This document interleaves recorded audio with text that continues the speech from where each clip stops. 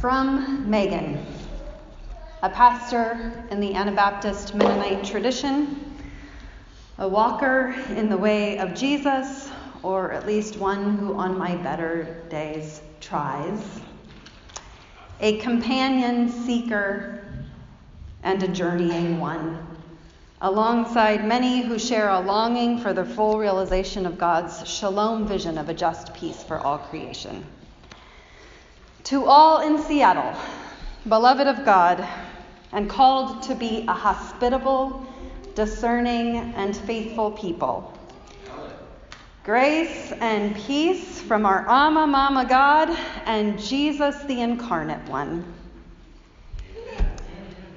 First, I thank my God every time I think of you for the way that your faith buoys and complicates and inspires my own. With God as my witness, I pray for you with each spirit breath. Do I long to see you? Life is busy, and sometimes I'd rather sleep in on Sunday mornings, truth be told. And then we come together, and I receive so many spirit gifts from each of you. And our common commitment to living the best of our faith together, not to mention our singing with one another, is such an encouragement that if I don't always feel a longing to see you, I am always and truly always glad, grateful to have been with you. I owe a debt to too many to count, for if not exactly ashamed, I tremble at the assignment to be a proclaimer of God's good news. And I take courage that I am not alone, but rather with you all in that proclamation and embodiment and living of God's good news. Having greeted you, I set out this morning to first share some Cliff's Notes on Paul and his letter to the Romans, and second, to share a gleaming nugget of good news from what we heard this morning in Paul's start to the letter to the Romans, his comprehensive greeting, which has inspired my own this morning.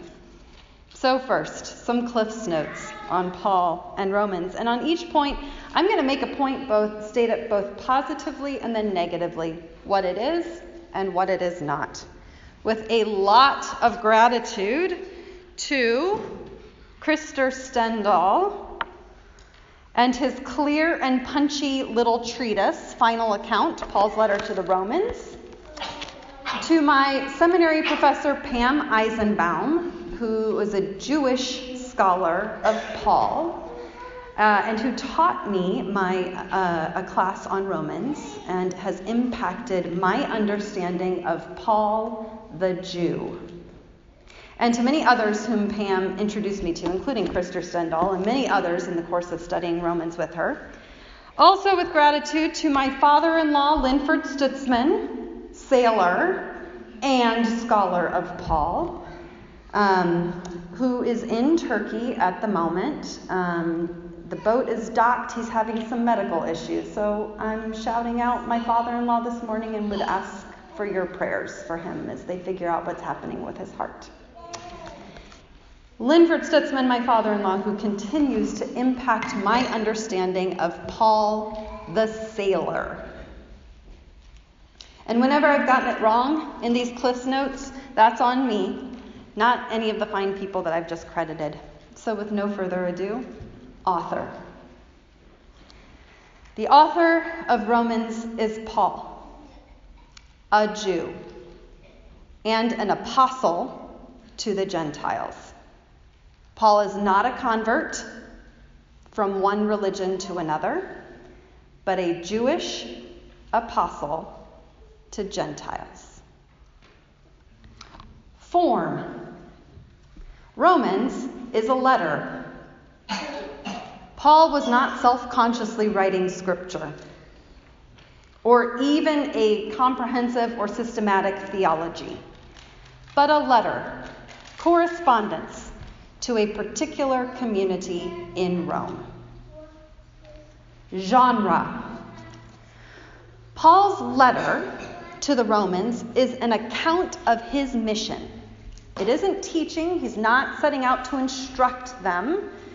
If it is theology, it is a theology of the Pauline mission to the Gentiles. Paul isn't teaching the Romans or instructing them on anything. He is giving them an account. He's telling them a story of his mission to the Gentiles. He is sharing his apostolic strategy, how he's going about what he's doing, and how he understands that to be part of God's mission in the world. Method. Dictation. Paul hasn't written or penned a single thing. He didn't write an outline. He didn't take notes on note cards. He didn't arrange and rearrange them to make them all make sense. He didn't draft and redraft and work and rework a thesis. He orally dictated a greeting to a community in Rome that someone else would carry for him. Audience. We've already kind of covered this, but audience. Gentiles in Rome.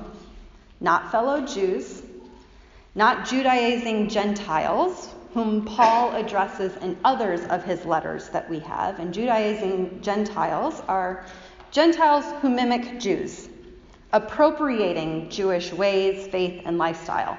Paul remained a Jew his whole life. He believed fervently that Jesus had created a way for Gentiles to be adopted into God's family. And so he was an apostle of Christ Jesus to the Gentiles, but he did not believe that Gentile believers should become Jews, or even like Jews. And he did not believe that Jews should reject their Jewishness and become like Gentile believers. This is complicated, and if it's new for you, probably a little confusing. So I'm going to come back to the simple. Paul's audience for Romans is Gentiles in Rome. Style. Arrogant. Doug and I didn't compare notes on this, but I could have said pompous just as easily. Paul, and this is just completely into its core arrogant. Paul, in his letter to the Romans, were not humble, not uncertain, and certainly not ashamed. And here I'm going to default to Krister Stendahl's punchy little treatment of this. Paul was arrogant, full stop. But he was so blatantly arrogant that one can somehow cope with it.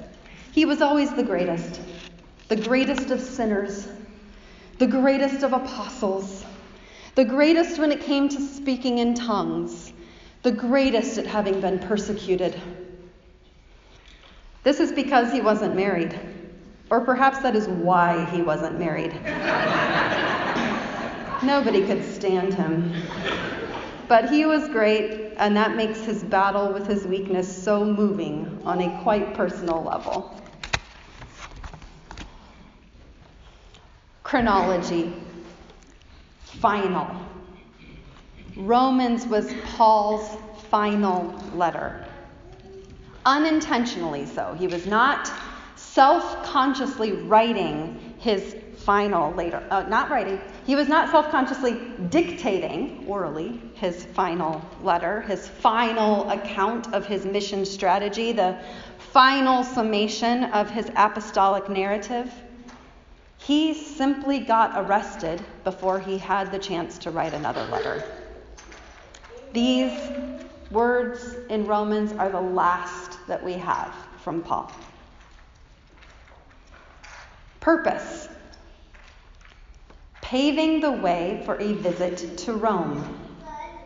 We learn near the end of Romans, it appears in chapter 15, that Paul was done with his mission in the east and he was going west, young man.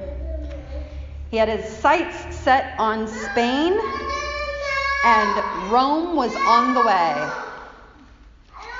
So in Romans, he was not checking in with a community that he began, that he started, that he nurtured, where he had been before. Unlike others of his letters, he was not responding to a particular situation or conflict in the Roman community. He was paving a way for a stopover visit in Rome on his way to Spain. Reason.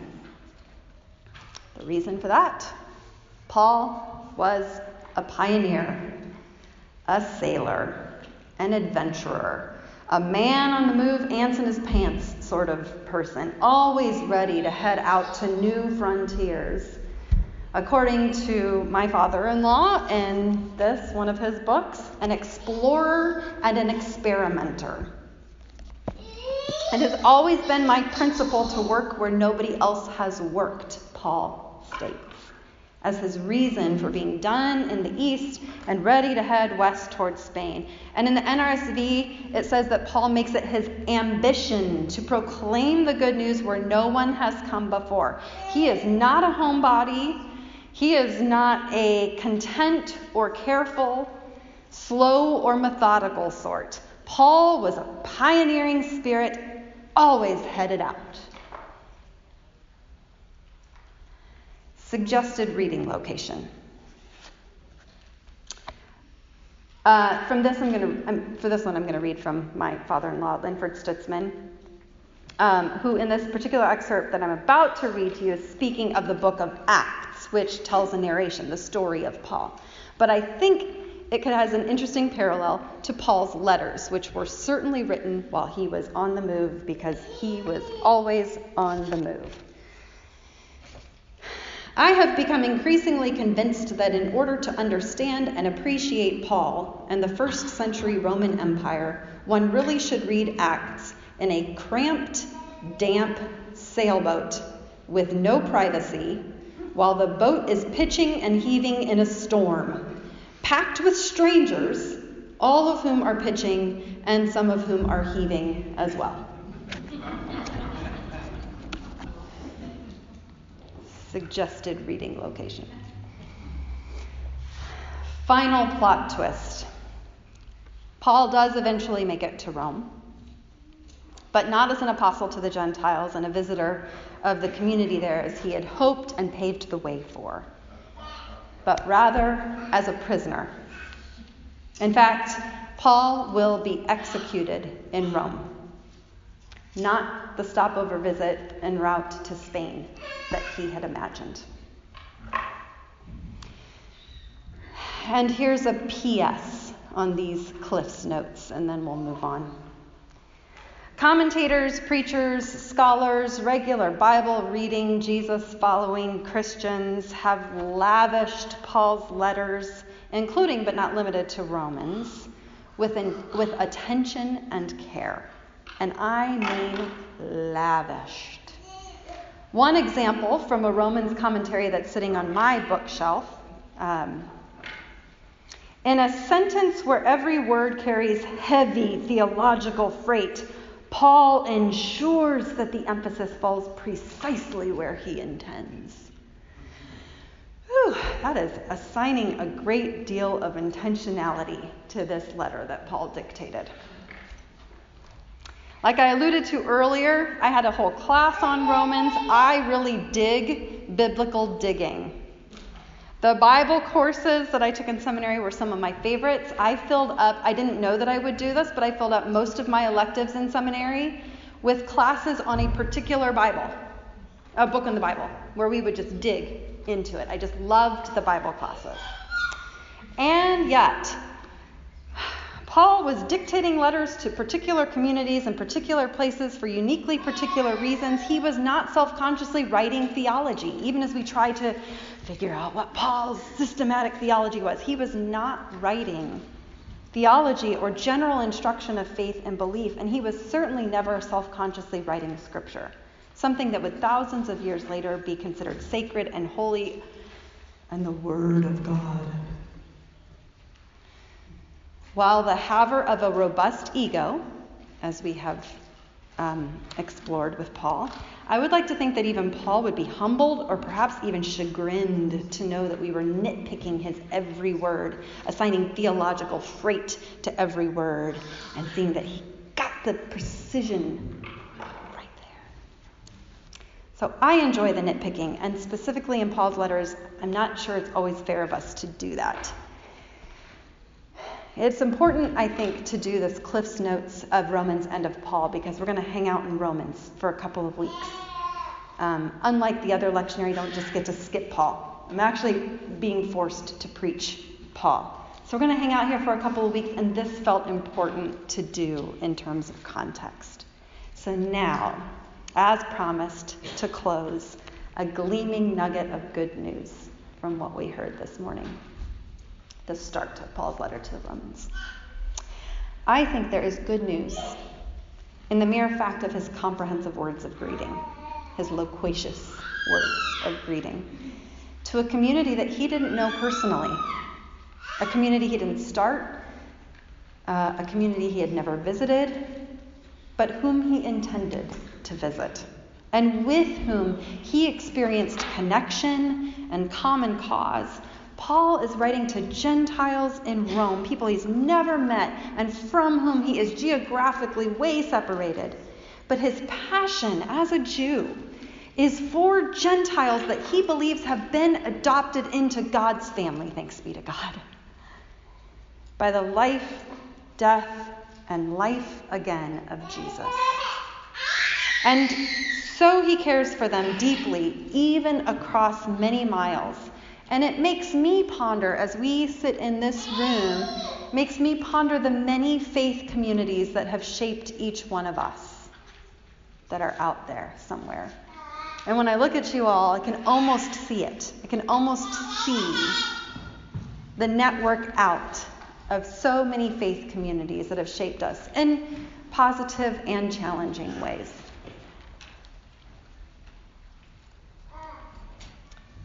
It seems to me extra poignant and appropriate to celebrate this gift of connection this morning, given how we will soon send Christy Darlene from her ministry internship here among us.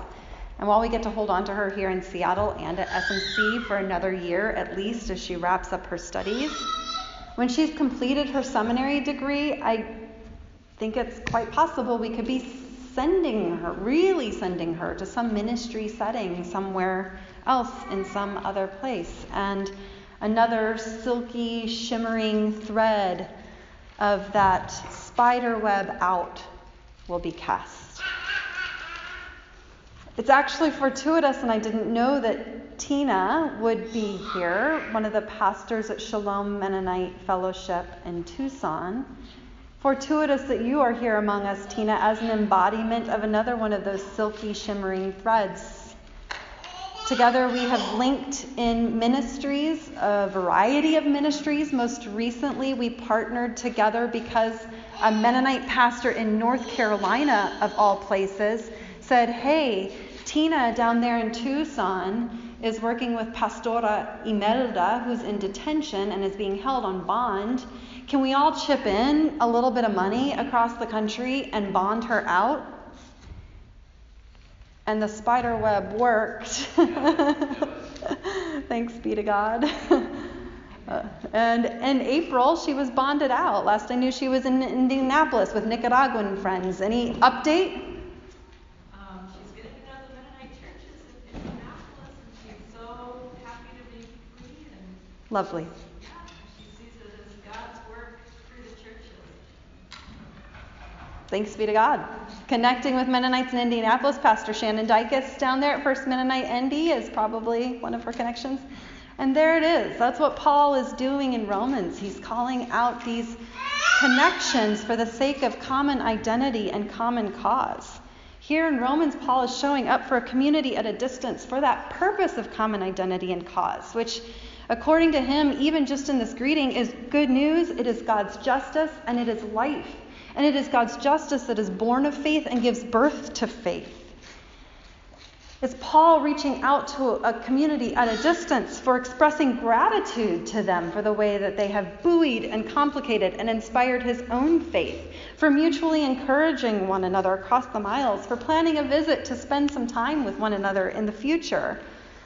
And this takes me back to that Romans remix greeting at the start of my sermon, for, if not exactly ashamed, I tremble at the assignment of being a proclaimer of God's good news. And I take courage that I'm not alone, but rather with you all in that proclamation and embodiment of God's good news in the world. And one step further, I take courage that we are not alone, but are rather with so many others across so many miles in the proclamation and embodiment of God's good news in this world. So, to all in Seattle, beloved of God, and called to be a hospitable, discerning, and faithful people, grace and peace from our Ama Mama God and the incarnate one, Christ Jesus. Thanks be to God.